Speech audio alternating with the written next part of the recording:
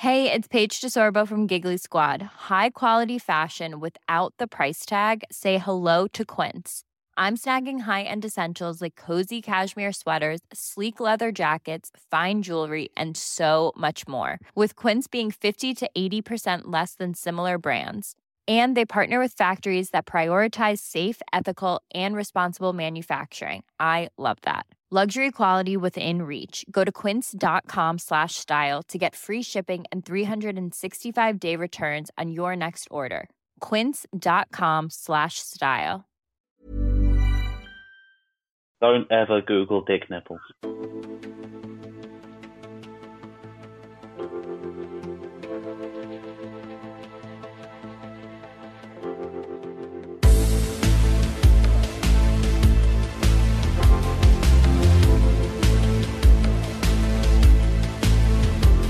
Welcome to Character Unlock. No, you've not accidentally clicked the wrong podcast today to listen to. Me and a good buddy of mine have taken over the Fail Critics feed for a little while to talk about video games. I am hosting today for the first time in, the year and a bit that I've been podcasting with Fail Critics. This will be my first time hosting. I'm Andrew Brooker, as I'm sure you recognise. And with me is a good buddy of mine, one of my favourite people in the world, Mr. John Miller. Hello, fantastic introduction, my friend. I don't think your word is enough to convince these people that I'm a good person. Well, you best fucking convince them good and quick then, hadn't you? How are you, mate? Yeah, I'm pretty good. Still somewhat tired from being at EGX this weekend. But did you manage to keep away from the gamer flu? I did, actually. I managed to keep away from having that ridiculous nerd flu. I don't know how I managed it this year compared to the last time I went round, but... That's not bad going. Every time I've gone near EGX or that one lonely game fest that Game done that year, I've come back so fucking ill. So the fact that a couple of days later you're well enough to sit and talk to me here, I think you've done all right. Yeah, I'd say so, definitely. So the idea here, Fail Critics obviously all about films and new releases and things like that. So we thought we'd take it a slightly different direction, and every couple of weeks we're going to sit and talk about some video games. It might be new stuff if there's something new out or something we fancy playing, or if there's not, there's plenty of things you can talk about. We want to steal the Failed Critics agenda for most times. We can do things like triple bills, we can do specials. I really like the idea of, if there's one around at the time, talking about a film that's based on a video game. That kind of shit I think would work really well for us. We are we are fluid at the moment, I think. So obviously it's the first episode. Anybody that wants to throw ideas at us, we'll happily listen to, I think. I think more than anything else, I think it's just a really cool opportunity for you and me, mate, to just sit and chat bollocks for a couple of hours, and maybe, if we're really lucky, convince some really cool people in the gaming world to talk to us. Yeah, hopefully you haven't set us up with a nice, extravagant first episode that then we can never quite live up to. I think we'll be okay. Yeah. I mean, if we stick with the Fail Critics thing, we want to do a bit of news. There is no fucking news. Yeah, that's true. we're at the end of September. We're a couple of weeks away from silly season, at which point all news will be, this game's released now, and this game is released. And Call of Duty's broken the sales again just because they're throwing in, the old one with it. Oh, it's a contentious one, though, isn't it? I don't want to buy Call of Duty anymore. I came close to ordering 80 quid's worth of game just so I could play it again. Yeah. Yeah, getting those achievements for Mile High again when it's probably slightly better resolution, if that. You can but try. So we'll skip the news because there's fuck all to talk about. So we'll go straight in, and I'm going to throw you right in at the deep end, my friend, because we're going to talk about the Eurogamer Expo for this year, which sadly I couldn't get to. Well, that's your own fault, mostly. It is pretty much, yeah. Well, first of all, I'm going to say you're a bastard for throwing me in at the deep end. And second up, I'm going to be honest, I was quite disappointed while I was at EGX. It's not like it's my first time being there. I was at the last show at Earl's Court, and it was a pretty decent experience. And I thought, you know what, NEC, it's about 8 times the size. It's going to be filled with a lot more stuff, and it's going to be better. How wrong I was. There was a lot of stuff, and the res section, the guys there were pretty awesome. The res is the indie game section, isn't it? Yeah, the indie game stuff. Yeah. The guys there were really awesome. I walked in, I went straight to one of their stands, played one of their games. It's by some of the guys who made some of the original Micro Machines stuff. They're putting on another top-down racing game, and it's really well built. It's fantastically stable, and I got a free T-shirt out of it. So I promised the guys at Mantis Burn Racing that I'd give them a little plug, Swag. obviously. Free shirt. We always love some free shirt. What's it called? Mantis Burn Racing. Mantis Burn Racing. It's out on Steam at the moment. It's going to go to PS4 and Xbox Live Arcade, if it's still called that. Vufu Studios is making it. Yeah. Oh, okay, see, Vufu, they're a good bunch. They make all the stupid, pool games and shit that end up on all the consoles. I will buy anything those guys make. I might actually buy it 3 times just so they can have that extra bit of money from me owning it on 3 different consoles. Well, PC and 2 consoles. Well, yeah. Although I don't have a PlayStation yet. This does look like high-def Micro Machines from back in the day. Playing it just brought up my 7-year-old self. It was the most fun I've had in a long time, playing a video game that was, well, not much more to it than a top-down racing game. No offense to the guys, I know that sounds quite bad, but, a top-down racing game is sometimes all you need. Yeah, well, I mean, top-down racing game doesn't necessarily mean good game. I mean, I wasn't a big fan of... did you ever play MotorStorm RC? I did. On the Vita, I played it. Yes, Yeah. On the Vita, it was only okay, and then when they finally ported it to PS4, it was just a bag of poo. Didn't like it at all. So, if it comes out and, this game looks great. So, if it looks like that when it comes out, yeah, for sure, man. I'll definitely be picking that one up. Oh, yeah. I'd say it'd be like the new Rocket League, but I don't think anything would ever, combat with that, really. Rocket League it's just a monster, isn't it? It's a whole own kettle of fish. You've got the people playing it for the basketball, they've got it for the ice hockey version, just the standard playing the football, and people on PC that I saw at EGX, because there was a Rocket League stand there for the drinks company that was sponsoring EGX. They had a massive arena filled with it, and some of the stuff they were pulling off on there, and these are people who are like, 15 to well in their 40s playing Rocket League on PC, and I'm just staring at it in complete awe. Does it make you feel like you've wasted your life going to work instead of learning how to be good at games like this? Well, I suppose there's the other side of it, which is that even if I did spend all of my time playing games, like I wish I could, I don't think I could ever reach their kind of ability on any single game, because I like too many different games. Yeah, long gone are the days where I can, I only play one game. I mean, we're talking probably Battlefield 3, probably the last time I spent those kind of hours, or maybe Killzone Shadowfall. Yeah. It took me about 100 hours of multiplayer. But that's my max of the last maybe 5 years. I ain't got time and just can't be arsed. I want to play other things. I wish I could have your, repertoire of games that I wish I could say was my longest running game. Unfortunately for me, it's Destiny, which, to its own faults, it's really hooked me in with its social aspect, which, well, anyone who's played Destiny with me would know that I spend more time just messing about than actually doing the objectives half the time now. I kind of go back to you and me playing Dead Rising 3. Yeah. Which, for me, it's a legendary story. And, obviously, for people that don't know, Dead Rising 3 is a co-op third-person zombie apocalypse game. There is 100% humor element. There's nothing else to it other than having fun, really. Well, that's it. It's 100% just dicking around. And that's what we did, wasn't it? Quite literally dicking around. We were achievement chasing, weren't we? We were supposed to be there for about 15 minutes to grab this one fucking achievement. Yeah, getting the finish the game on the hardest difficulty achievement. And we just spent an hour and a half just firing dildos around the place. And the glove gun. Yep. Just fuck's sake. So yeah, I mean, when dicking around in games, it's the best bit of games, especially if if you get the chance to do it. I mean, I didn't really get into Destiny, so I don't know if you're really supposed to dick around playing Destiny. If you weren't supposed to dick around, they wouldn't have added all those extra emotions, like being able to do the Thriller dance whenever you want. Or even better, you could do the Carlton dance. Oh, God. And I think they later added on the Apache dance. Sold. So, yeah. I don't think you can get that one anymore, though. That was a limited time. You had to microtransaction it using Destiny Silver. Oh, wow. Another one of their currencies. Nah, in-game fun bucks, not my thing. Anyways, moving on. So EGX, you done top-down racing. What? Anything else? Anything good? Another kind of top-down racing game. Another, I'd say, indie developer. They've got they've partnered with Sega for publishing the guys that play Motorsport for Motorsport Manager, which is essentially Football Manager but with racing cars.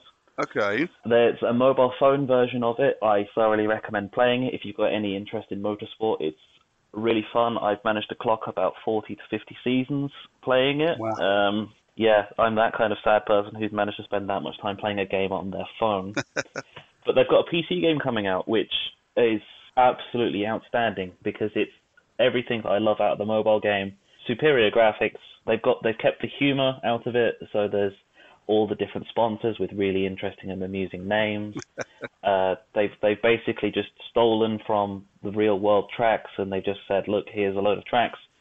They've got approximate designs roughly to what the real world tracks are, and they've got interesting locations, but they're not quite the same. And it's just a whole lot of fun to play if you've got an interest in motorsport. Fair enough. So yes, we've had Two Top-Down top-down Racer and Motorsport Manager. Yeah. Did you play anything that wasn't a racing game? Amusingly, yes, I did. I played the new FIFA game, which is also out today for recording in America, Okay. but out later on this week for us people who actually play football.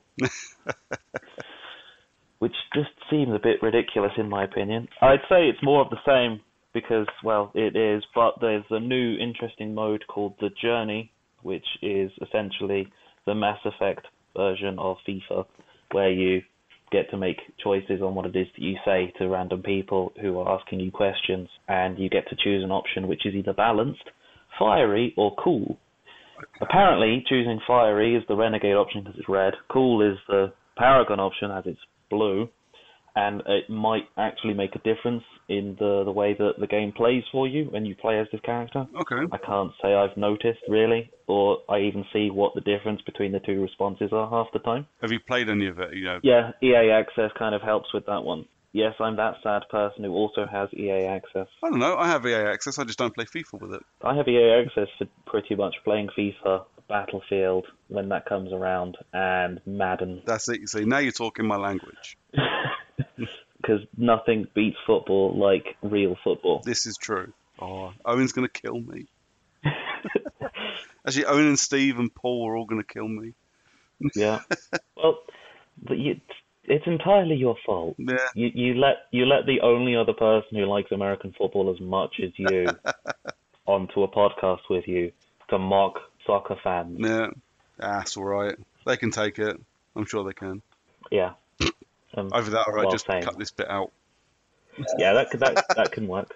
Obviously, I went to the over 18 section, which is not the porn section. I was sad to find out. You mean there's no like hentai video games running around slapping people with just big anime dicks? No, sadly, Dead Rising 4 wasn't available, and also I don't think they really thought that bringing Catherine back would have been all it's cracked up to be.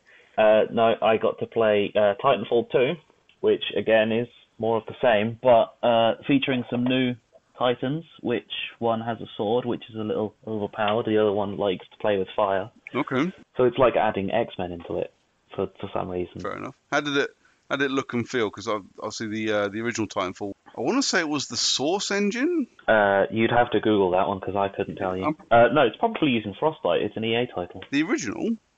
Yeah, I'd imagine it's using Frostbite. EA don't release things unless they use Frostbite these days. No, this is true, but Titanfall was just kind of on the cusp of that, wasn't it? It depends. It depends if they were using EA to publish right from the start, or if when they were originally making it, it was just the guys doing it for the sake of it. No, it was the Source engine. Yeah. Interesting, because it didn't look like the Source engine. It actually looked like the old Call of Duty id Tech one. Yeah, I suppose they weren't allowed to use the id Tech. No, one, almost certainly not. Yeah. How did it look? How did it play? It played smooth. It was better than the first one, which I know seems a bit strange considering it's essentially the exact same game, only newer. Yeah. But it feels more refined. It's not using the Source engine. Well, no, it is using the Source engine, Titanfall 2, but it doesn't feel like you're playing with the Source engine. There's a lot less frame popping, a lot less wall clipping. Yeah. And which is quite important when a large portion of the game is spent running along walls. Yeah, it does tend to help if you're not falling through them as you run. And the new mechanic, which is a grapple for some of the classes, which means that you can ping yourself across and grab hold of a wall to run along rather than having to run to it. It helps you get around the map. If you spot an enemy, you can grapple them and bring yourself or them closer to you and get an instant kill, depending on the circumstances, which I never managed to get to work because at no point is anyone that bad as me that they get kicked out of their Titan at the same time I do. That does sound like something that would infuriate me. It sounds like something you'd get an achievement for, or there'd be a challenge for. Like, I know how the first Titanfall loved its challenges that were a bit ridiculous and impossible, like getting a kill with the charged laser beam on a pilot who's just ejected, which is just unbelievably difficult to do in the first place. Yeah. And the fact that in order to get to one of the higher ranks, I'm pretty sure you had to do it about 10 times. Yeah, see, at that point, I just give up. I either go, fuck it, I'll stick at the rank I'm at, or more likely I go, fuck it, I'm going to play something else. Yeah, and playing something else is a good way to lead to me moving on to playing something completely different to Titanfall, which was Call of Duty Advanced Warfare, or Infinite Warfare, isn't Advanced Warfare? Infinite Warfare. Advanced Warfare, they've already had one like that, really? Surely? Something about Advanced. Yeah, we had Advanced Warfare 2 years ago. You see, now they're just making names up. So how was it? I know I joked earlier on about it, but I kind of, it looks like it could be fun, and I kind of fancy it. After Black Ops 3 last year, I kind of want something to wash the nasty taste of it out of my mouth. But at the same time, I'm not sure I want to spend money after spending money on Black Ops 3, which was just guff. It's a difficult one because I only played the multiplayer element to it, and it was me and a couple of people who were in the queue at the same time as me. We got to play Infinite Warfare, and it was a game of domination, which my team lost, sadly, both rounds, because you got to play 2 rounds of it. Okay. Because I was still learning the controls, because they've changed them somehow. You do the thing that everybody else does at EGX, where the gates open and you run as fast as you can to the Call of Duty queue. Bollocks to that, no I didn't. Good man. I just went straight to the Call of Duty stand, where I ended up waiting for about 40 minutes, got into the queue, played 2 games of Infinite Warfare that I lost at, and then moved on to playing Modern Warfare, Call of Duty 4. Okay. And my team played, and we absolutely battered the other team. Nice. And I'm just going to throw this one out there, is that because 4 is that much different to play than Infinite Warfare. Yeah. In terms of, well, Infinite Warfare has all these extra new mechanics and new weapons. You can't be a dude running around with an M4 or a P90 with a silencer on it. It's just impossible to beat that. See, 5 years ago, can you imagine you and me having a conversation about how fun old school Call of Duty Modern Warfare is? You know what? 5 years ago, if we'd had a conversation involving Call of Duty, we'd have just laughed and said, let's put Battlefield on. Yeah, this is for sure. Did Modern Warfare Remastered look good? Play good? It played smooth. It was like playing the original again with improved graphics. I don't really think you could do that wrong. It's essentially, people have been doing it for God knows how long, because... I don't know, man. I mean, Activision especially. Did you fucking get your hands on that prototype re-release they done? No, this is something completely different. This isn't Activision releasing a game. This is the fact that Call of Duty 4 is still being played by a ridiculous amount by people on PC. Yeah. And there are absolutely going to be mods out there that improve graphics. There's probably all kinds of shit that they've got available to them. Call of Duty 4 is still the staple when it comes to the first-person shooter on console. Continuing with the over-18 stuff, Battlefield 1, which is due out later this year or early next year.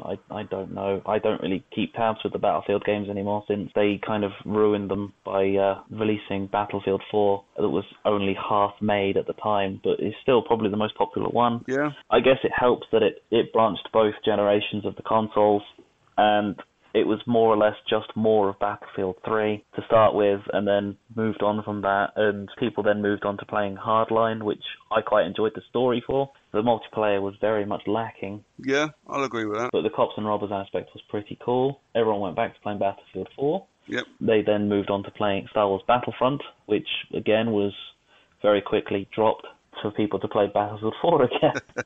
Battlefield 1. Battlefield 1, Yeah. it was playing a map that I've not seen at all. It's in northern France. It's a battleground, obviously, from World War One, and it was for Conquest game mode. And it featured I want to say, the Behemoth, but I'm pretty sure I'm wrong in saying that's what the name of the vehicle is. The giant airship Zeppelin thing, Okay. which comes into the map to aid the losing team. A bit like what the gunship did in Battlefield 3 for those exceptionally large maps. Yeah.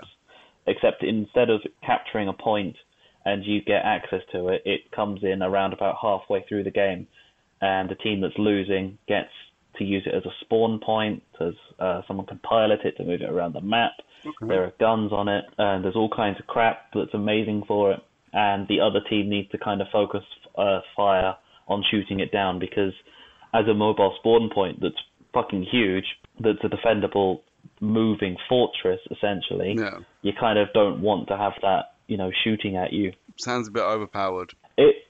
I'd say it was, but I don't think that the team I was up against utilized it properly, because a lot of them just ignored the fact that it was there. A lot of people on my team ignored the fact that it was there, that it was just hovering overhead. There was a couple of fighter jets shooting at it. I got into one of the AA guns, started firing at it, and then was very quickly killed by a dude rolling around in one of the tanks on the ground because I was standing next to a capture point. As if he was ignoring the fact that he had the ability to do stuff and was just running around like a madman in a fucking tank.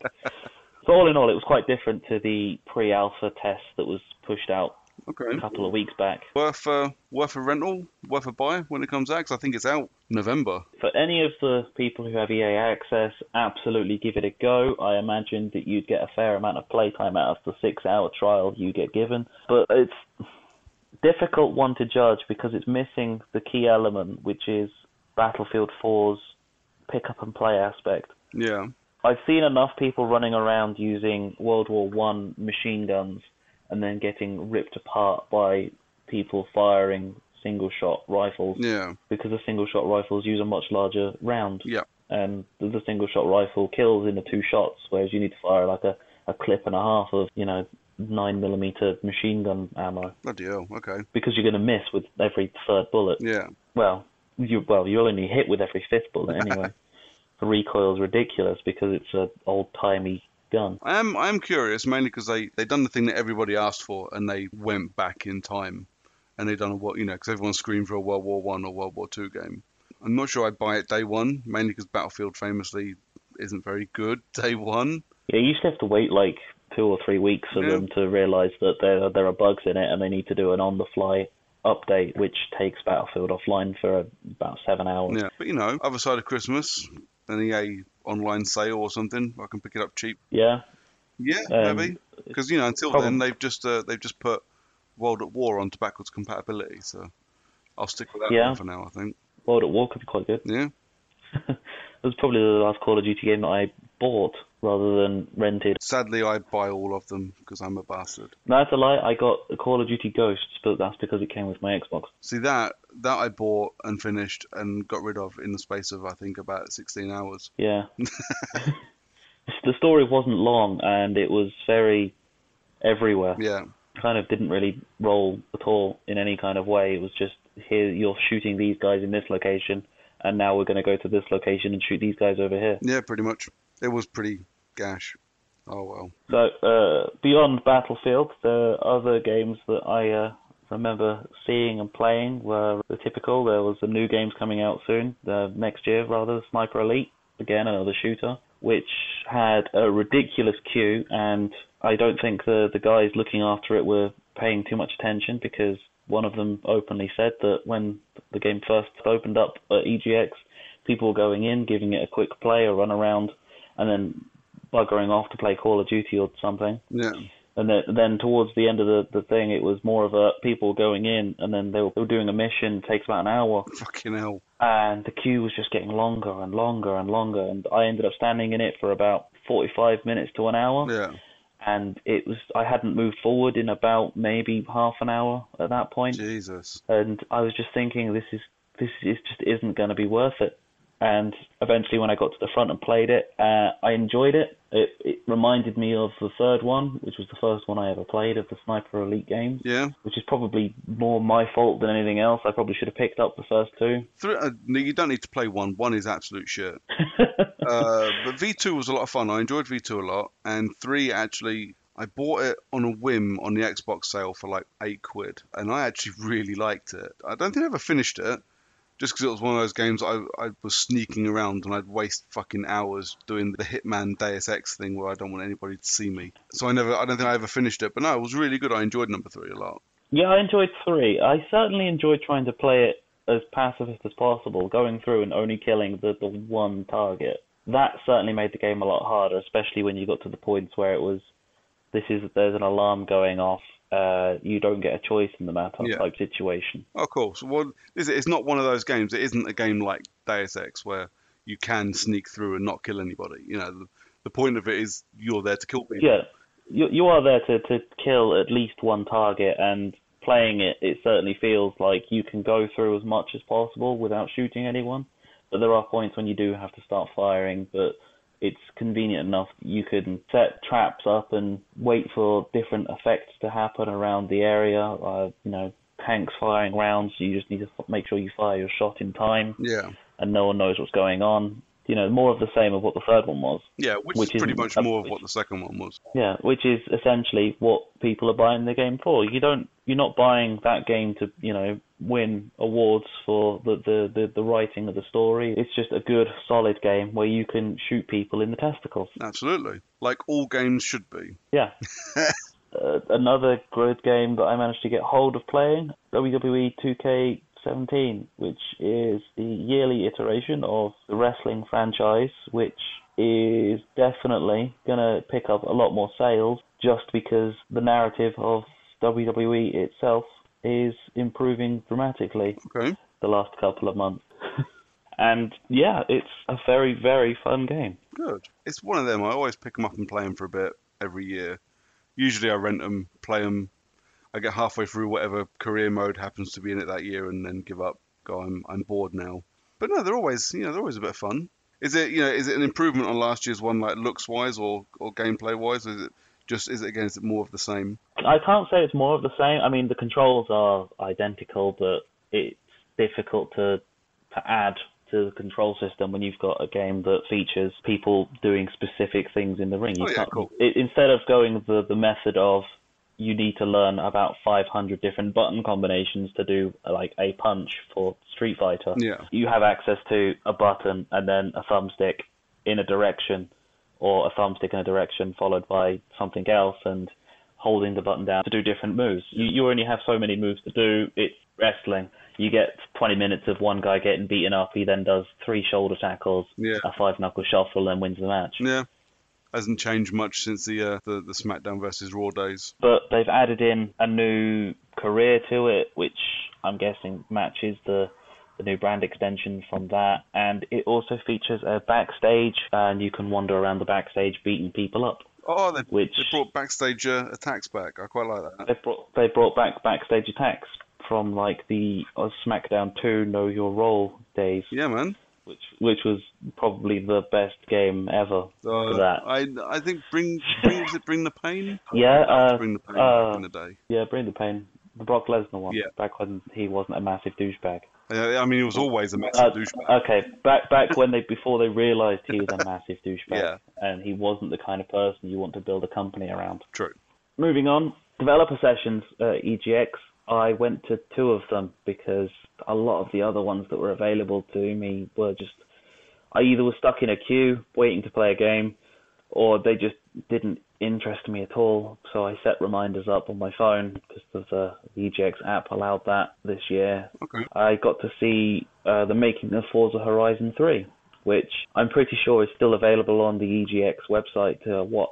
Yeah, they live streamed. They Twitch streamed a lot of their sessions. I did try to watch a couple of them. Yeah, the Forza Horizon 3 one was outstanding because he got to show off more than just the typical I'm at E3 or I'm at Gamescom, I'm going to have to do the typical, this is the media, I'm going to sell the game to the media. Yeah. to give me good reviews of what it is that I'm doing. I'm talking to gamers. I can show them that we just spent 4 months in Australia doing reconnaissance of areas. We took terabytes upon terabytes of video in 4K, filming the sky as it went through.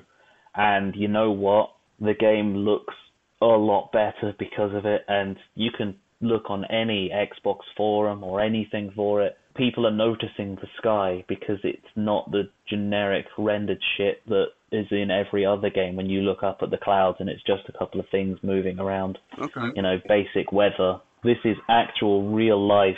This is what the weather looks like in Australia. Nice. You've got 4K re-rendered video of what's going on above you, the clouds moving across, storms rolling in, and it just looks stunning. If I had a 4K TV, I would love to see the video that they were putting out, because there's no way I could afford to go to Australia to see it in person. Yeah, I mean, it's one of those things, isn't it? I think because we put out questions just before we started recording, and someone has brought up things like 4K gaming and things. So we'll definitely touch on that a bit later. But yeah, the sad thing is, unless you can get decent 4K streaming as well, so you need 4K streaming into a 4K device into a 4K TV. That's a fucking expensive setup, man. At that point, it'd be cheaper to fly to Australia. Well, I mean, we'll talk on that a bit later, but I still think that 4K isn't actually that expensive. Yeah, but it depends on where you're getting your stream from, I suppose. Yeah. But cool. So you done Forza Horizon 3. What other dev session did you do? I took in the one for Hitman, the episodic one, which I know seems a bit weird because the game's been out for 9 months now. Yeah, they were showing off. Was it episode 5 they're showing off?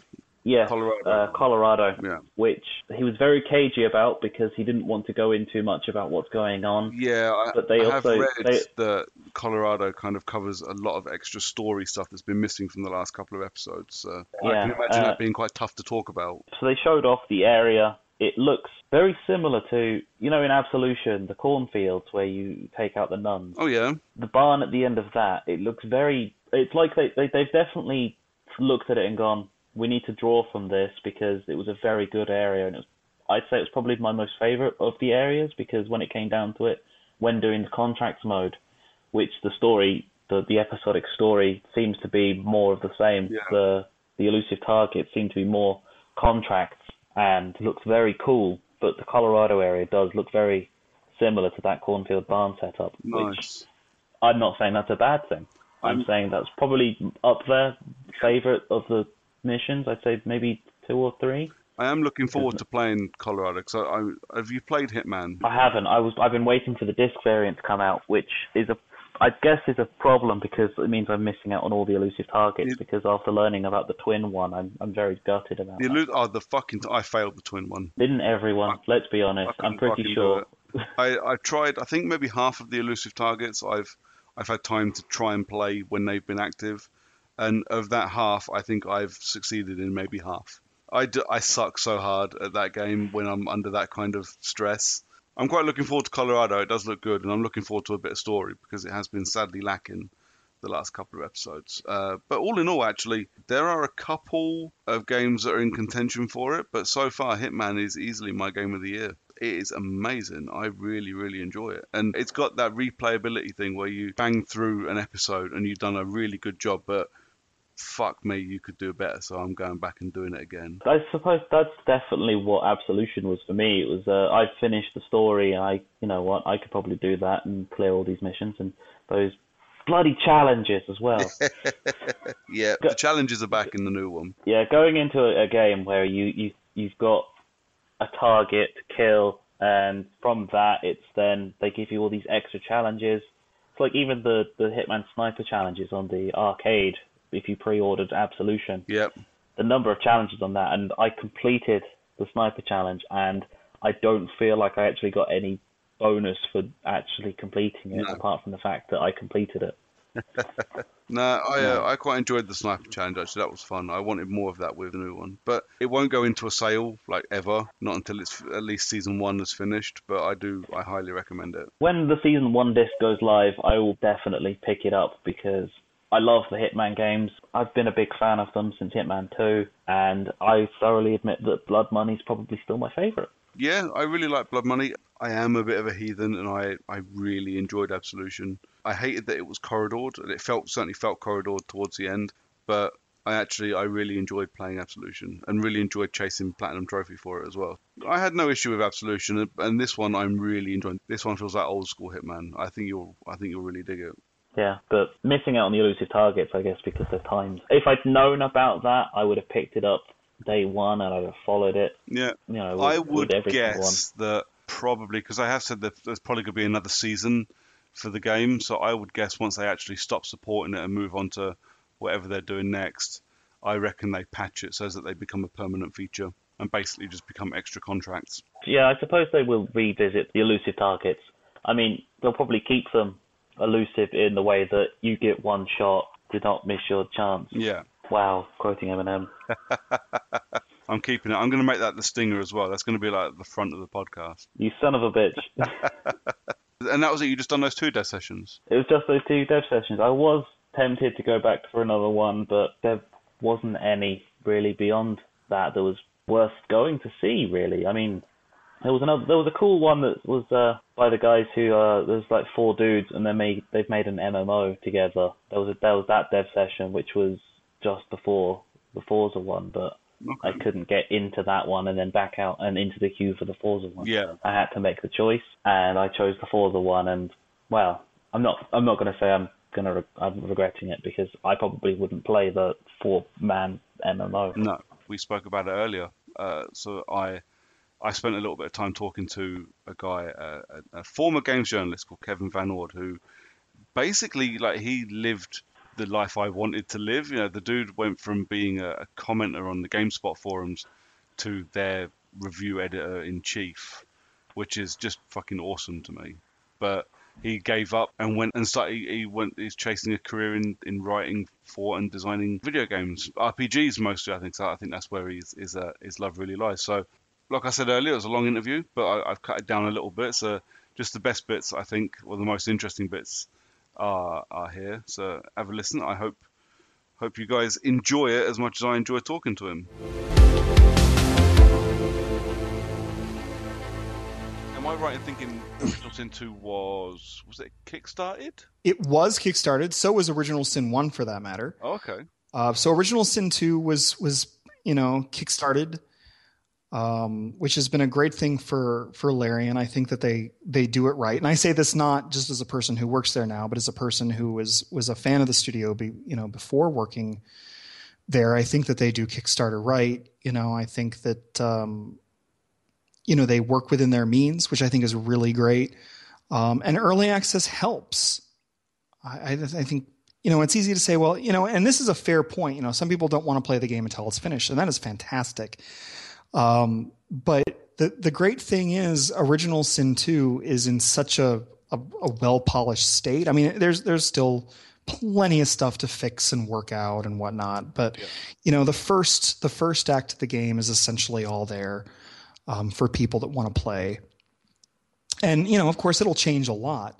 But I'm really proud of it, because I think about what early access was for Original Sin 1 and how much better Original Sin 2 is. And it was really exciting, because when we debuted, we were number 1 on Steam as a global seller, the number 1 global seller for several days. Wow. And that's always really fun. Ultimately, we were overshadowed. I think the BioShock collection then rose to the top, like BioShock HD, and then I think Rocket League eventually moved up above us, and then I stopped looking every moment. There are worse games to lose out to, though. That's exactly right, yeah. And especially because we're early access, I think that's really exciting. And, we also saw an uptick in sales of our other games, like Original Sin 1. And sadly, Divinity 2... not to be confused with Divinity Original Sin 2. Divinity 2 also rose sharply, and I feel kind of bad, because I think some of those people might think that they were buying Original Sin 2. I see. I haven't come across Divinity 2 or Divinity 1 for that matter. Yeah, I mean, that game became great Okay. after it was iterated. When it first came out, it wasn't great. So did you play the original Divinity Original Sin? Oh, yes. I reviewed it for GameSpot, actually. I was going to ask, that was my next question, was did you review it? I did, and it was my game of the year that year. Oh, wow. Okay. Yeah. And it's funny because their first big game was Divine Divinity. Okay. And which is a crazy name for a video game, yes, but I played that way back in the day. I remember the day I bought that game at an EB Games in a mall, and it was incredible. It was the game I wanted that Diablo was not, I guess. Okay. It sort of split the difference between something like Baldur's Gate and something like Diablo. Okay. And so that was really neat. And you can buy it on Steam. Go and get it on Steam. Have a blast. Just make sure to use software visual mode, because playing it on a modern computer can do weird things. Yeah. But or you can get it on GOG as well. But it's still a fantastic game. And that's one of the things I love about it. And you can see the genesis of what we're doing now in that game. And I think it's just, I started replaying it again recently, and it's just like, oh God, this is still good. It's really good if you can go back to a game, 2 or 3 games into a series and still enjoy, the first and second ones. Yeah, totally. Right. I mean, it depends on how much of a graphics, person you are. Sometimes it can be hard to go back to an older game. But I think that the visuals just look really nice in that, that pixelated kind of way, the kind of a lot of top-down games looked like that. Certainly better than the original Baldur's Gate and Icewind Dale and whatnot look. So I'd love to. It would be really great to see like an HD remake of that, but I guess I'll have to tell Sven that I want us to make a remake of Divine Divinity. But of course now our combat system is completely different. Original Sin has turn-based combat and it's phenomenal, I think. And I can say that because I don't work on combat. So you do do you just do all the story for it, the writing for it? Because your previous one, weren't you localizing from a Korean game? Your previous yeah, when I first started at Trine World, so this was the first job I had after leaving GameSpot. It was time. I knew it was time that I wanted to do something new, and that was as part of the localization team, and that was a lot of fun. But I also got lucky because that was a contract job. It's like, okay, that was 3 months worth of work, and it's done more or less. And it was really a lot of fun because when you localize a game like that, you can't just straight up, kind of like translate everything and that's that, because most games wouldn't make any sense. No.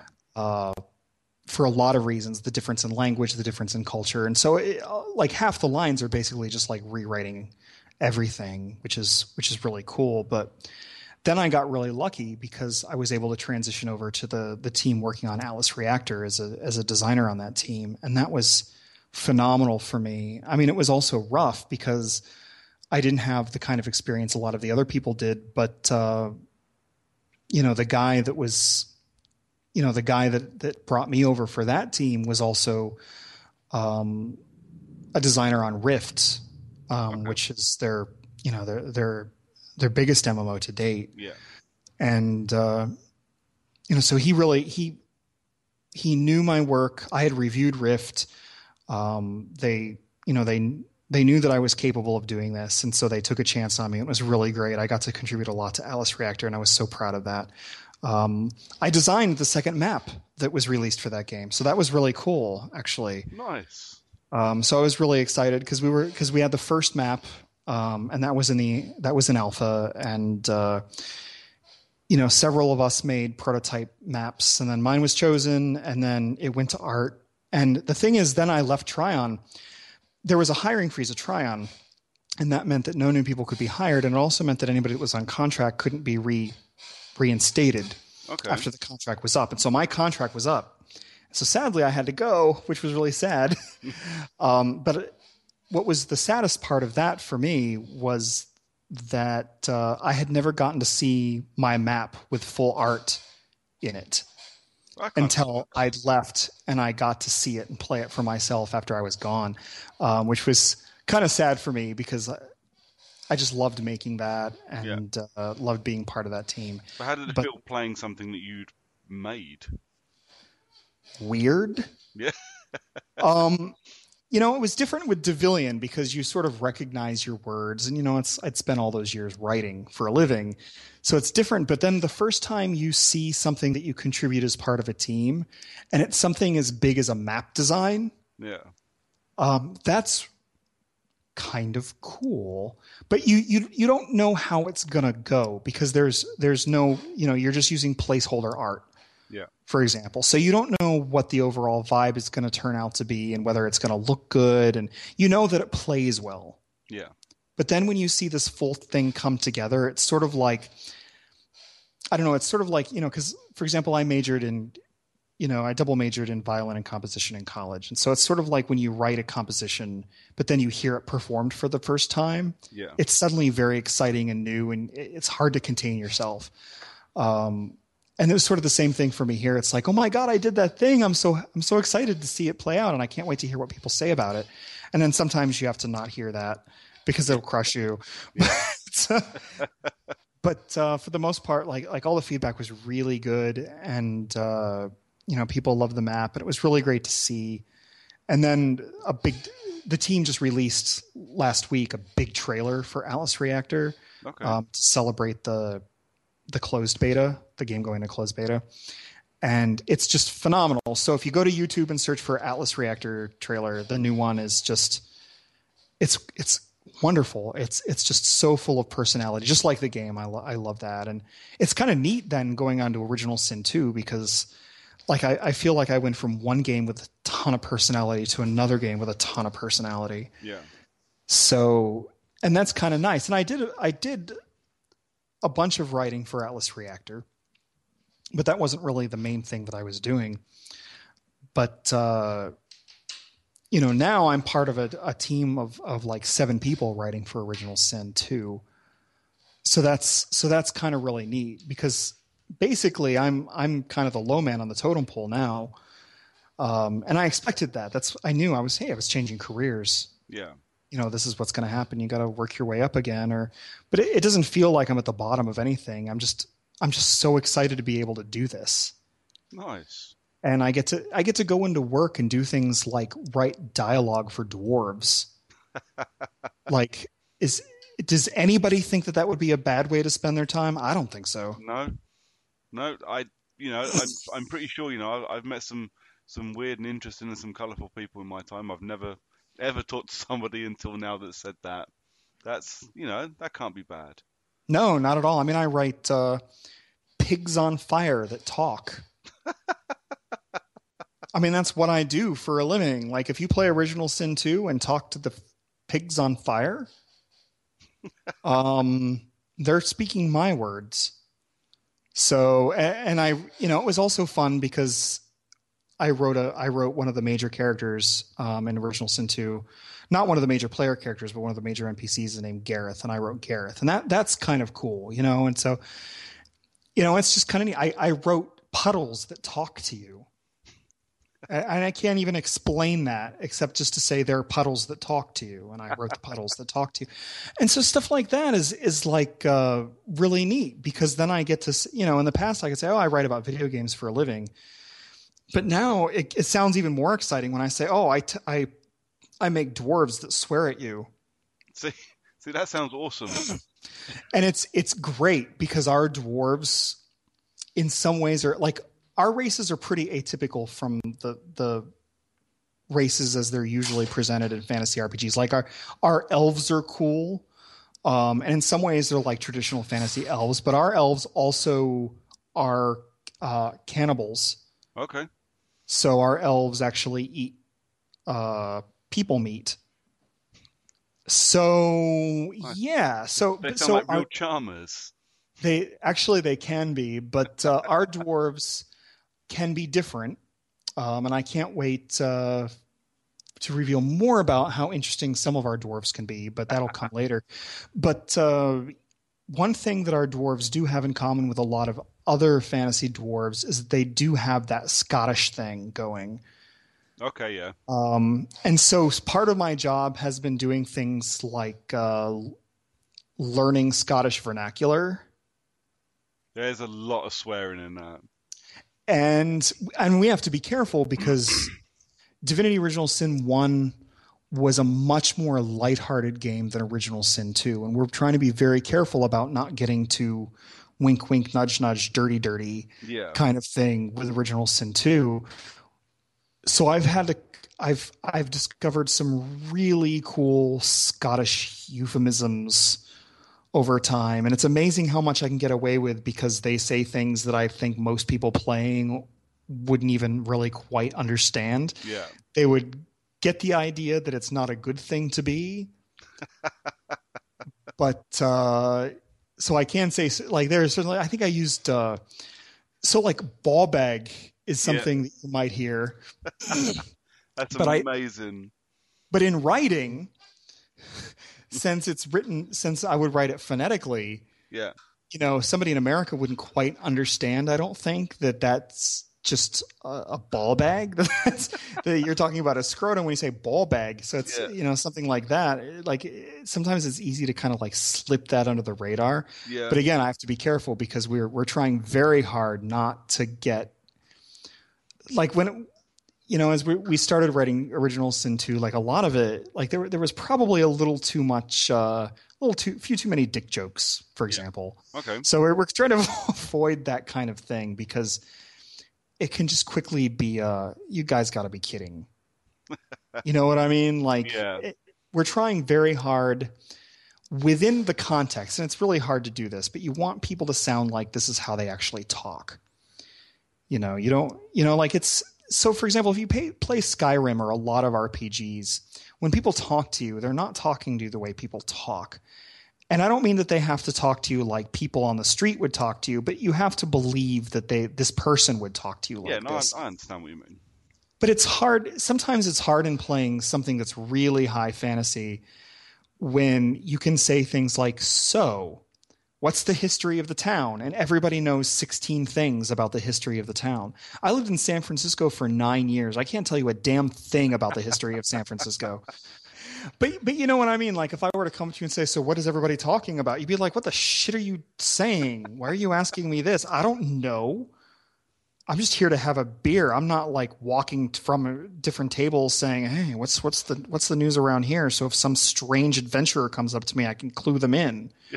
It's so, I mean, obviously you have to get information across in an RPG, but we really are trying very hard to have people speak like people rather than to speak like exposition machines or lore machines.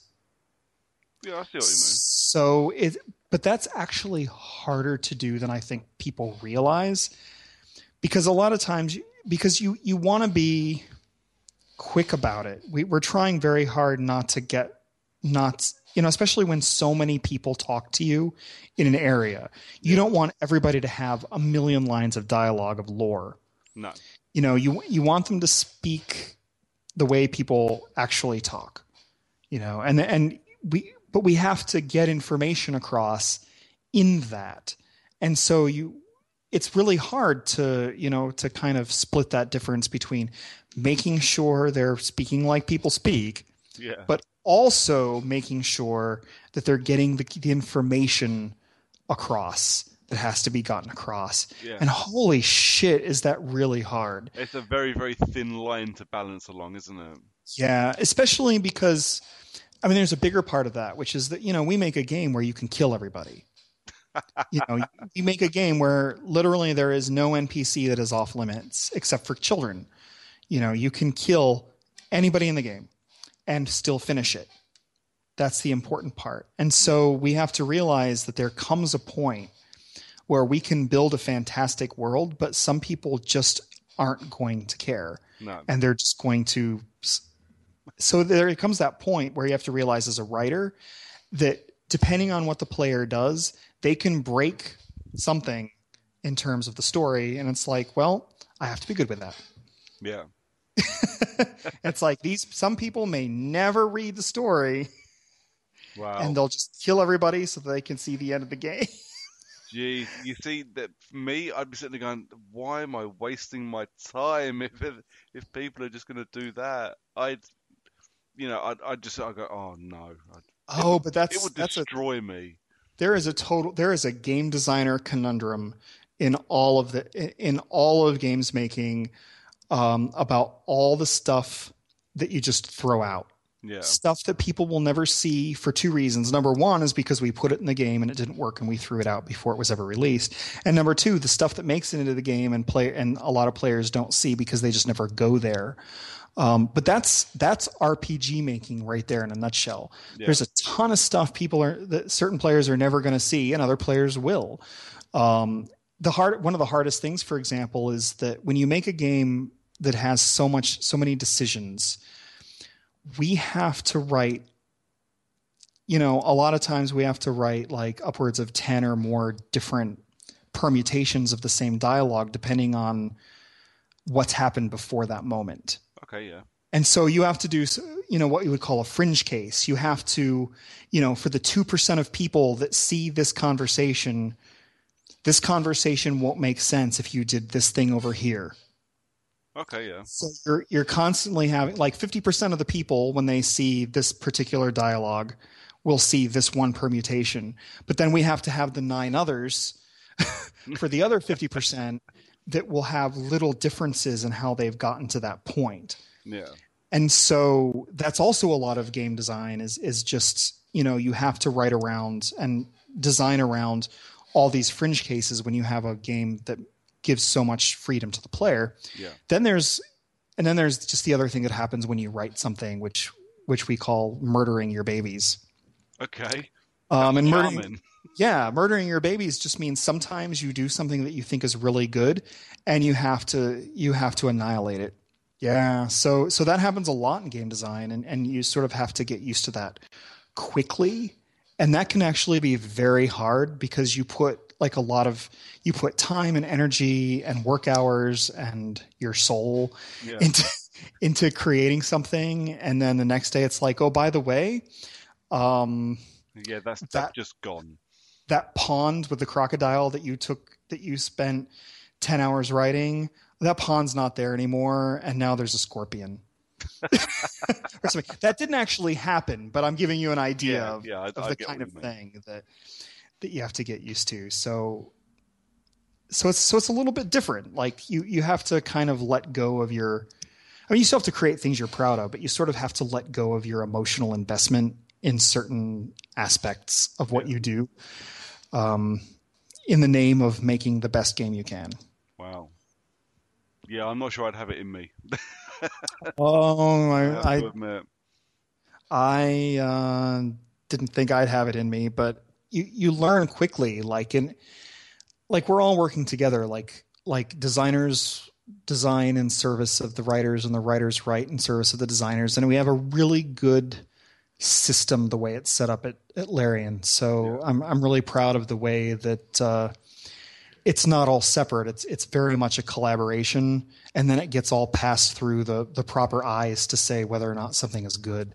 Okay. And it's not just about that individual thing being good, but about it being good in its context. And the thing that I really love is that everybody in the studio plays the game every day. Wow. Okay. So we all know the context of what we're doing. It's not just a little thing. In the end, people are always going to play the game, but a lot of times you get stuck in your own world. Yeah. And you're only focusing on the one thing that you're doing. And it's going to happen to everybody that makes games is that sometimes you feel very isolated from what the final product is going to be. But we're lucky again because we have a small enough team that we can really put everything into context, but we have a large enough team where we can actually make something that has quite a bit of ambition and scope and that kind of thing. You know what I mean? Like, I think we hit this great, sweet spot in games making where we can make something that's ambitious and really fun and really well written. But we can also put it into context, and we can also collaborate really easily because we're all just sitting there in the same office, or, somebody that's in one of the other offices, because we have offices in Dublin and in Quebec, and I can just get on Skype and talk with a scripter. Yeah. To get things done. And so stuff like that is really, really great. It just makes it really easy, and we all get along so well. It makes for a better game when it finally comes out, then, doesn't it? If you can all get on that well, and if you can all work that well together, it makes for a better experience when it comes to when it lands on my laptop or on my PC. Yeah, and I hope that everybody loves Original Sin 2. I'm really proud of what it is so far. And I mean, don't get me wrong, I'm just a tiny, tiny little part of it. But it feels good to be a part of it. Especially, I'm really lucky because I've gotten to work on things that I really like. Yeah. Like right now, I'm also part of an indie team that's making a platformer called Earth Knight that'll come out hopefully next year. But that's fun too, because I'm a level designer for that game, and that game is super good. So it just feels really good, to be part of something that you're really proud of. And I just feel like I've hit on some really good projects in a row that it's like, wow, I can't believe I'm helping to make this, because this game is really good. I feel the same way about Atlas Reactor too. And it's just like, wow, I can't believe I was part of this team, because this is just awesome. It's been really cool talking to you, and I really, really appreciate your time tonight, mate. Yeah, anytime. Shoot me a message if ever you need anything. Absolutely. Well, you know what? I will keep an eye on the games, and once Original Sin 2 comes out fully, I might steal some more of your time so we can talk about it. Yeah, and also, spend some money on it. Absolutely, without fail. For that. So yeah, that was very nice of Kevin actually to spend a bit of time talking to me and threaten to get hold of him when his game comes out, because I'll admit, I went hunting for a couple of games that you mentioned while we were talking and loaded them into my Steam library. I haven't had time to play them yet, but I'll definitely give them a go. Mainly because it seems rude not to say I've not played that and then him tell me all about it and then me not go and play it. But at the same time, I kind of fancied giving it a go. So yeah, so we stuck out questions on Facebook and Twitter and things before we recorded. More really so we can have a back and forth, a couple of questions, and just in case this does go on more than just this one episode, people maybe get to know us a little bit. So I'll tell you what, before we go to questions, because we did get a couple of decent ones actually, which was interesting. I don't believe you. No, I didn't believe it myself, to be fair, considering some of the people that sent questions in, you know who you are, motherfuckers. So an obvious question, and it's, it is a sucky question as well, because my answer changes once a week. What's your favourite game? Or favourite couple of games? Can you answer that one first? Because it's going to take me an hour to just think of the name of any game that I like more than any other game. Okay, so well, my answers then are really, really easy. As a series, and a lot of people will disagree with me on this one, but as a series, Killzone. I fucking adore Killzone as a shooter. The first one was a bit ropey, not particularly good, but 2 and onwards, and I know a lot of people shout on Shadowfall, and even the Vita one I adored. I spent literally thousands of hours playing those games and grabbed platinums for every single one of them, and anyone that's played Killzone 2 knows just how fucking difficult it is to platinum that, what with the multiplayer challenges you have to do. Some of those things are absolutely insane, but it's actually my proudest platinum from my trophy hunting days. So yeah, Killzone as a franchise, and as much as you'll want to spit at me for saying it, Dishonored. I fucking adore Dishonored. I must have played it through 4 times on the previous generation. Then I bought the definitive edition. I must have played that through 3 times as well. And I have several pre-orders in several different places for the second one, depending on what plastic tat I fancy having with it when the game actually finally comes out. Wow, that was definitely something. Jesus. I'd go series, Mass Effect, hands down. It's the only game series that I can say that I've put more time into than anything else I've ever played.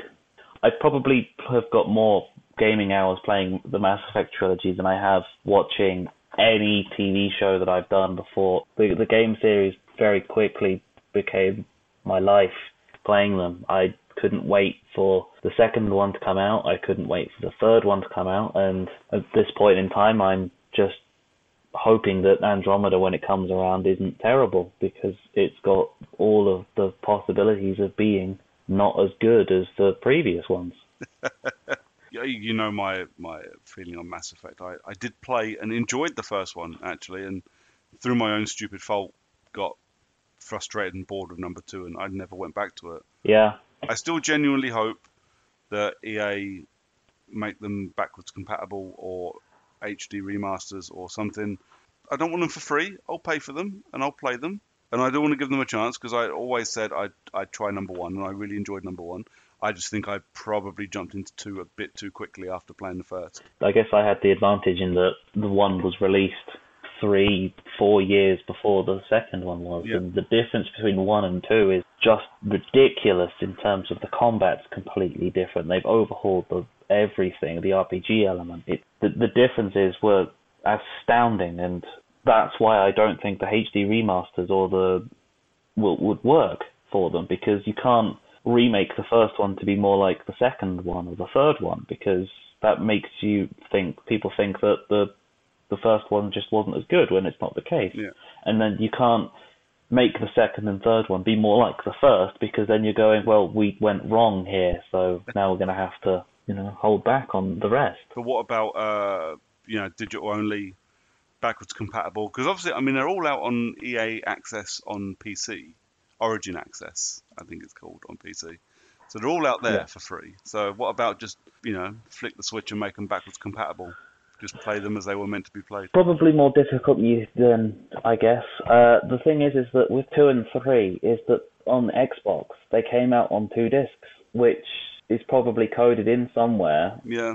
That means that when you put it on backwards compatible, because of the way that the backwards compatible runs, is that they're digital titles essentially, which means that you wouldn't get the change disc option. But the first one's available on backwards compatible because it was only on 1 disc. I think it's available on EA Access again, so it's free right now for anyone who wants to play it, who hasn't played it. They can play one of my favourite games of all time. So go on then, favourite game that's not in Mass Effect? Oh, tough one. I mentioned it earlier, and I'm going to kick myself when I say it.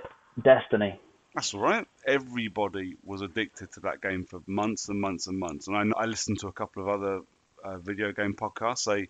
The regular contributors go, oh yeah, I went back onto Destiny again, and I didn't get off of it for a week and a half. It's like, the game's built like that. It's okay to like Destiny. For me, it was the social element. I really enjoyed the fact that I could go into an area where there was a load of people.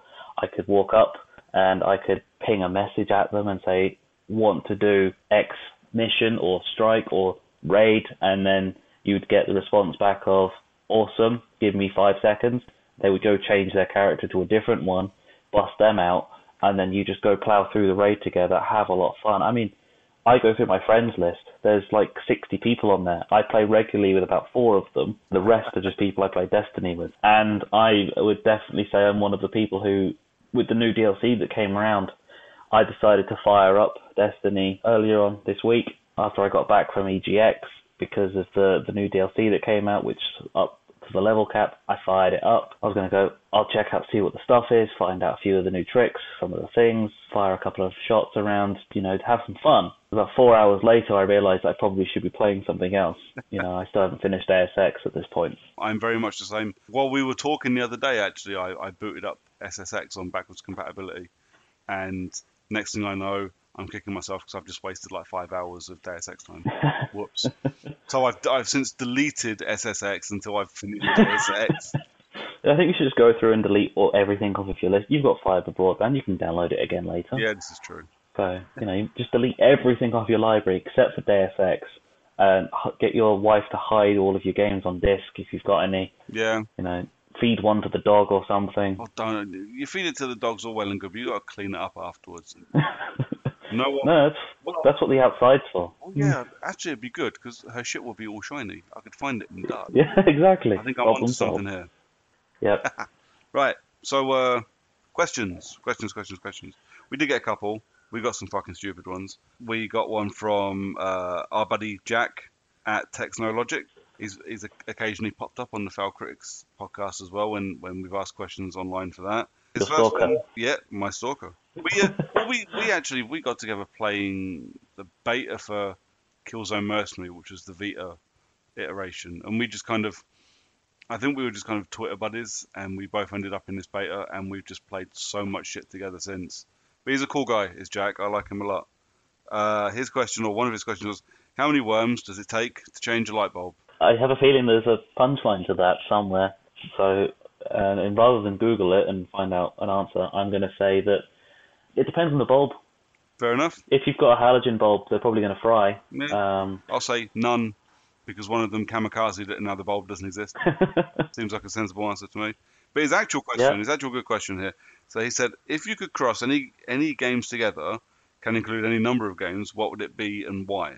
So his example is Grand Theft Auto with Harvest Moon and Digimon. Does Digimon count as a game? I don't know, but I'm going to go out on a limb and say not GTA and Harvest Moon and Digimon. I think I would cross FIFA with Vigilante 8, and essentially that makes Rocket League.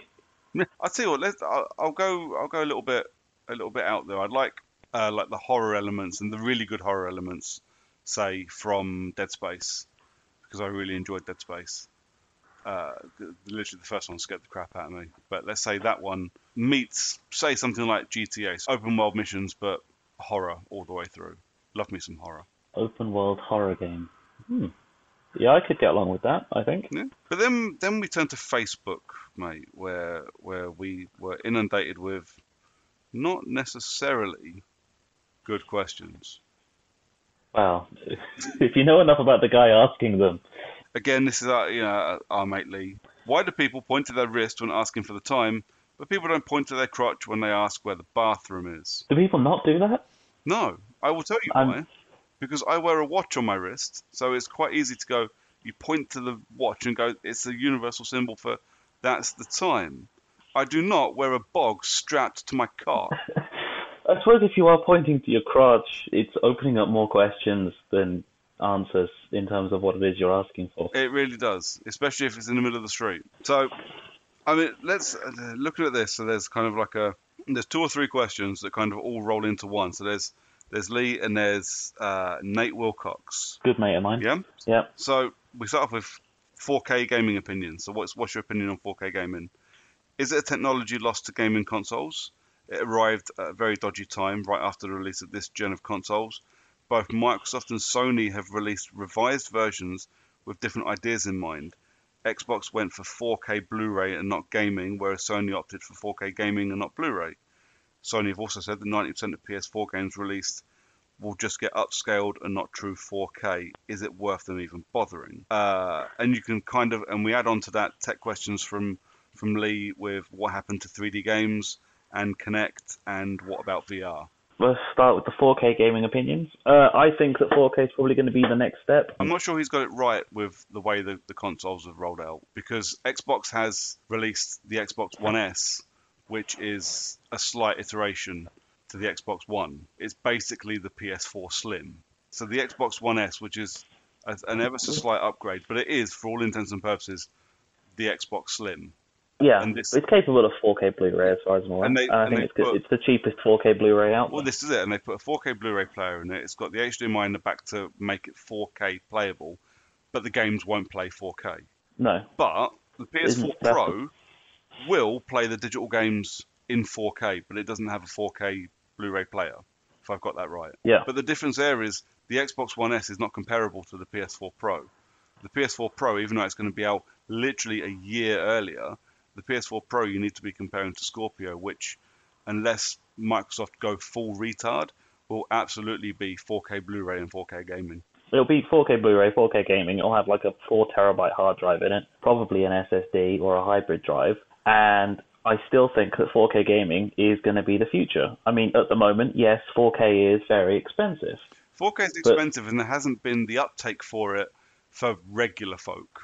Yeah. So, I mean, we're not talking people like you and me who play games, or like me and the Foul Critics guys who watch films, watch a lot of, because all the Netflix film stuff is filmed in 4K now, so it's worth spending the money if you do stuff like that. But my old man doesn't know what 4K is, let alone cares what 4K is. I'm actually quite excited for the Scorpio, and it does look like, because I know Microsoft more or less snubbed EGX, didn't they? Didn't turn up with any of their stuff. No. They've basically given up with this gen and are are concentrating solely on the Scorpio. But the Scorpio does seem like it's going to be a big winner. The fact is that I will probably go out and have it on day one. Yeah. I might even consider taking a day off work.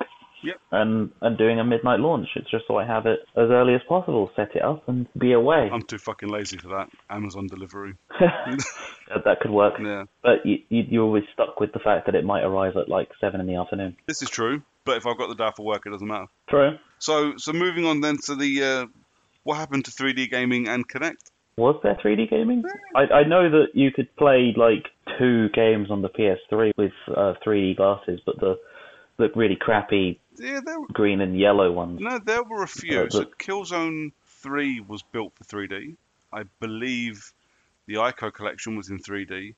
There were 2 or 3. I don't think it took off. I don't think there was a big uptake in 3D TVs being bought for people that were playing video games. 3D didn't take off as a whole. I mean, yes, you still get your 3D Iron Man films coming out every 4 weeks, but it's not. I do a pretty good job of avoiding most things 3D at the cinema, and it is because I think the days of the 3D exclusive are gone. But now that 3D is just these bleak blockbuster Marvel films, I couldn't tell you a 3D film that's not a Marvel film that's come out in the last 18 months. But I think the last 3D film I saw that wasn't one of those was either Resident Evil or The Three Musketeers. Wow. Yeah.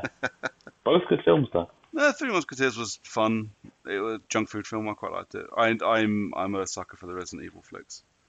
Yeah. And of course, and then the last part of it is VR going to go the same way? Did you get to play any VR at EGX? I did play a bit of VR at EGX. I got to play a lovely little game called Battlezone, which is a spiritual successor to a classic vector-based shooting game. Yeah. Which in VR wasn't even remotely disorientating. Which I've played with VR stuff before, and taking the headset off was always the worst part about VR, because you do end up not knowing what's going on around you, because that's how VR feels. Everything is inside your own mind. It's really difficult to explain to someone who's never touched VR. It's not like the old school. It came with your NES. You had a TV screen in front of your eyes while you played Duck Hunt or whatever it was back in the day. It's a whole new experience. It's more than just a TV screen in front of your eyes, and I don't think that half of the VR stuff that's coming out, that's essentially your phone inside a pair of sunglasses. We're talking about like the Gear VR type thing. Yeah. That I don't think there's going to be a market for that beyond sitting on the toilet having a shit while you are using your VR headset to pretend you're on the mountains. Wow. Do you get to pretend you're on the mountain having a shit? You can. It's absolutely available to you in the VR stuff that uses your phone screen. Well, if I wasn't sold before, now I absolutely must get a Samsung phone. It's absolutely something you can do with your life. Or, again, Blu-ray was adopted by the porn industry. VR seems to have a bit of a porn following. Apparently, it's the new breed of porn is VR stuff, which I'm assuming is a good thing. Yeah, well, I don't have a VR headset to test it myself. I'd be loath to admit that at some point I will probably have to try it. I have read, Naughty America, who are one of the biggest makers and distributors of porn as a whole, they have really kind of taken up on the VR porn thing. I've seen a couple of interviews with them, with quite well-known journalists as well. This is weird. Yeah. But where the porn goes, sadly, a rather large portion of the gamers go as well. The things that people love the most is porn, Doritos, and Mountain Dew. Absolutely. So if you get at least 2 of those things, you're guaranteed to get a large amount of money. Absolutely. So yeah, I quite fancy VR. I do need to try it. I'm not convinced yet. I do think PlayStation. I mean, the PC-based stuff I think is going to be okay. Will always be okay, because it's always going to have this steady stream of indie developers that will make for it. There's no 2 ways about that. And they'll be good, they'll be bad, they'll be average stuff, but there will always be something on it. My biggest fear is with PlayStation VR, especially considering how much it fucking costs. It's like 349 quid for the goddamn thing.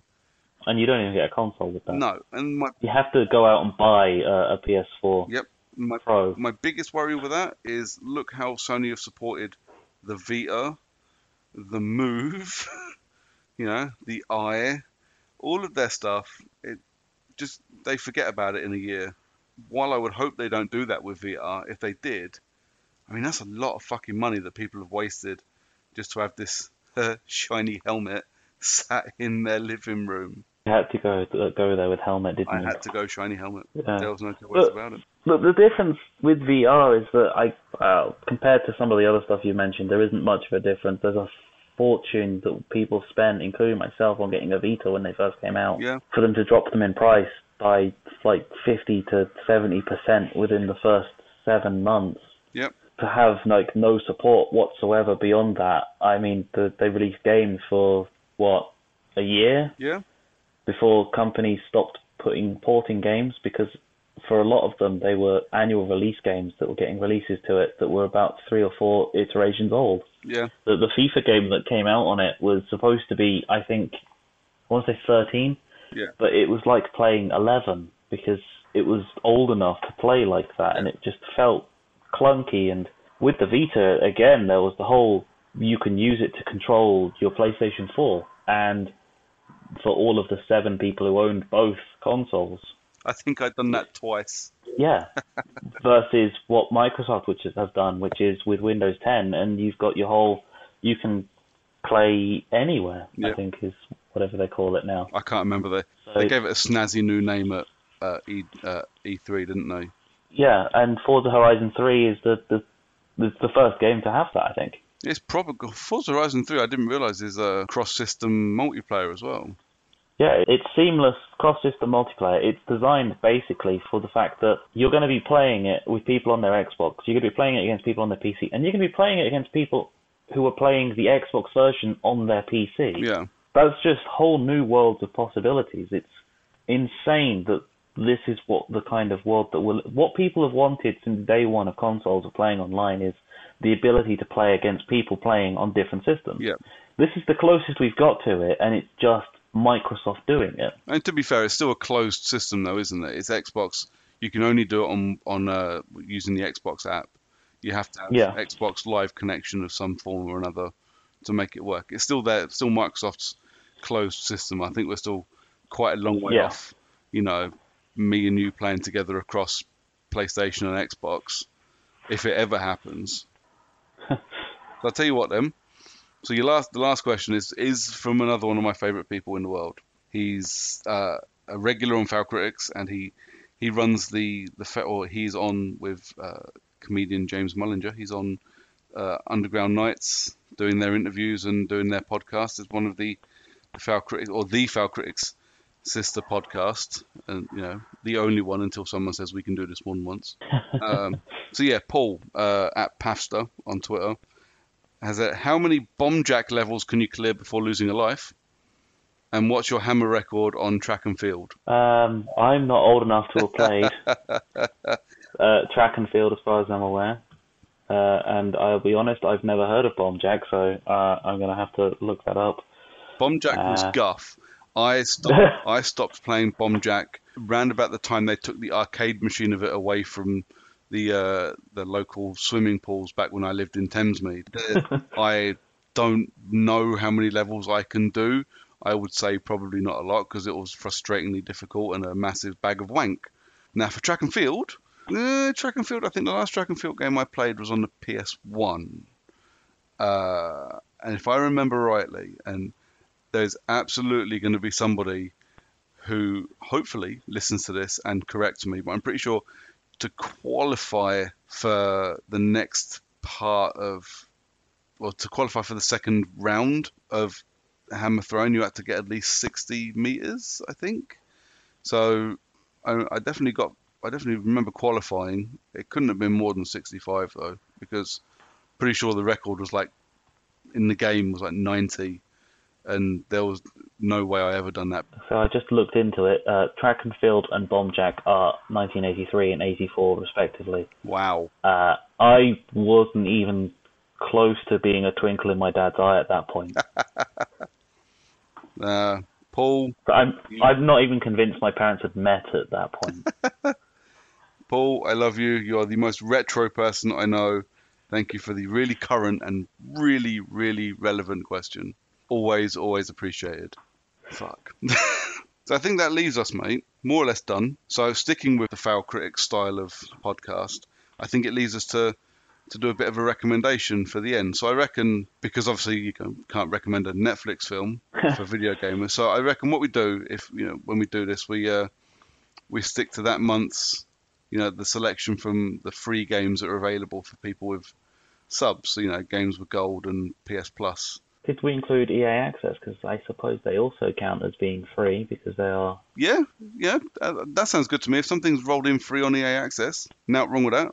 Crack on. What you got? I'm going to go with what is soon to no longer be part of games with gold, WWE 2K16. It's probably the most fun wrestling game that they've released since maybe 2006's SmackDown vs. Raw. I can't sing its praises enough in terms of playing it. It's very, very fun. The only downside it has is that it's running off of pretty rubbish online system for it, which in itself is its own problem. But when you're playing online multiplayer in a private match, maybe you don't want to have ridiculous amounts of lag.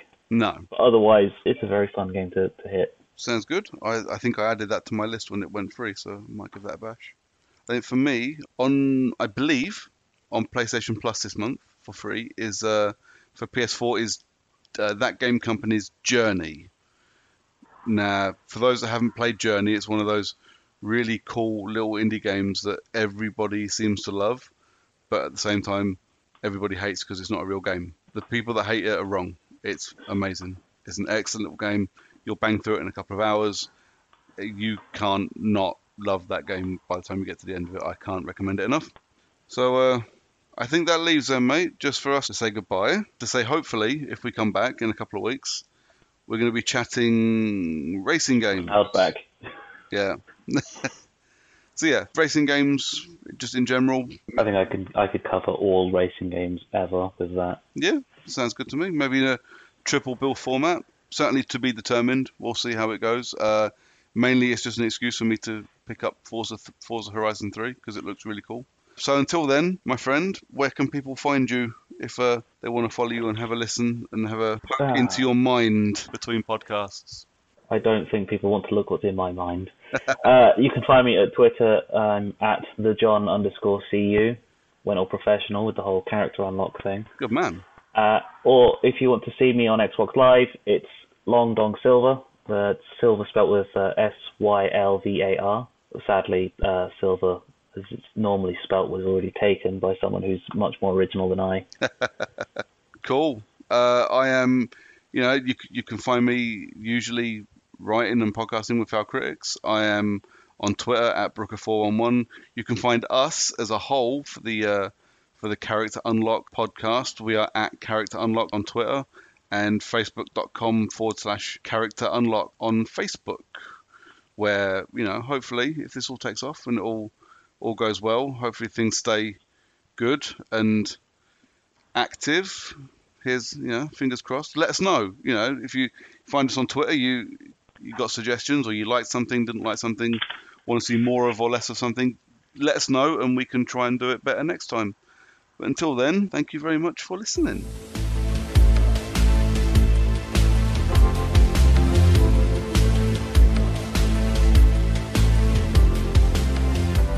Character Unlock was presented by Andrew Brooker and John Miller, with music provided with permission from Miracle of Sound from the track A Dog's Life. Character Unlock is recorded for Failed Critics and is a part of the Failed Media network of podcasts, along with Field and Mullinger's Underground Nights and the Failed Critics Film Podcast. And you can check us out at failedcritics.com or find us on Twitter at Character Unlock. Thanks for listening.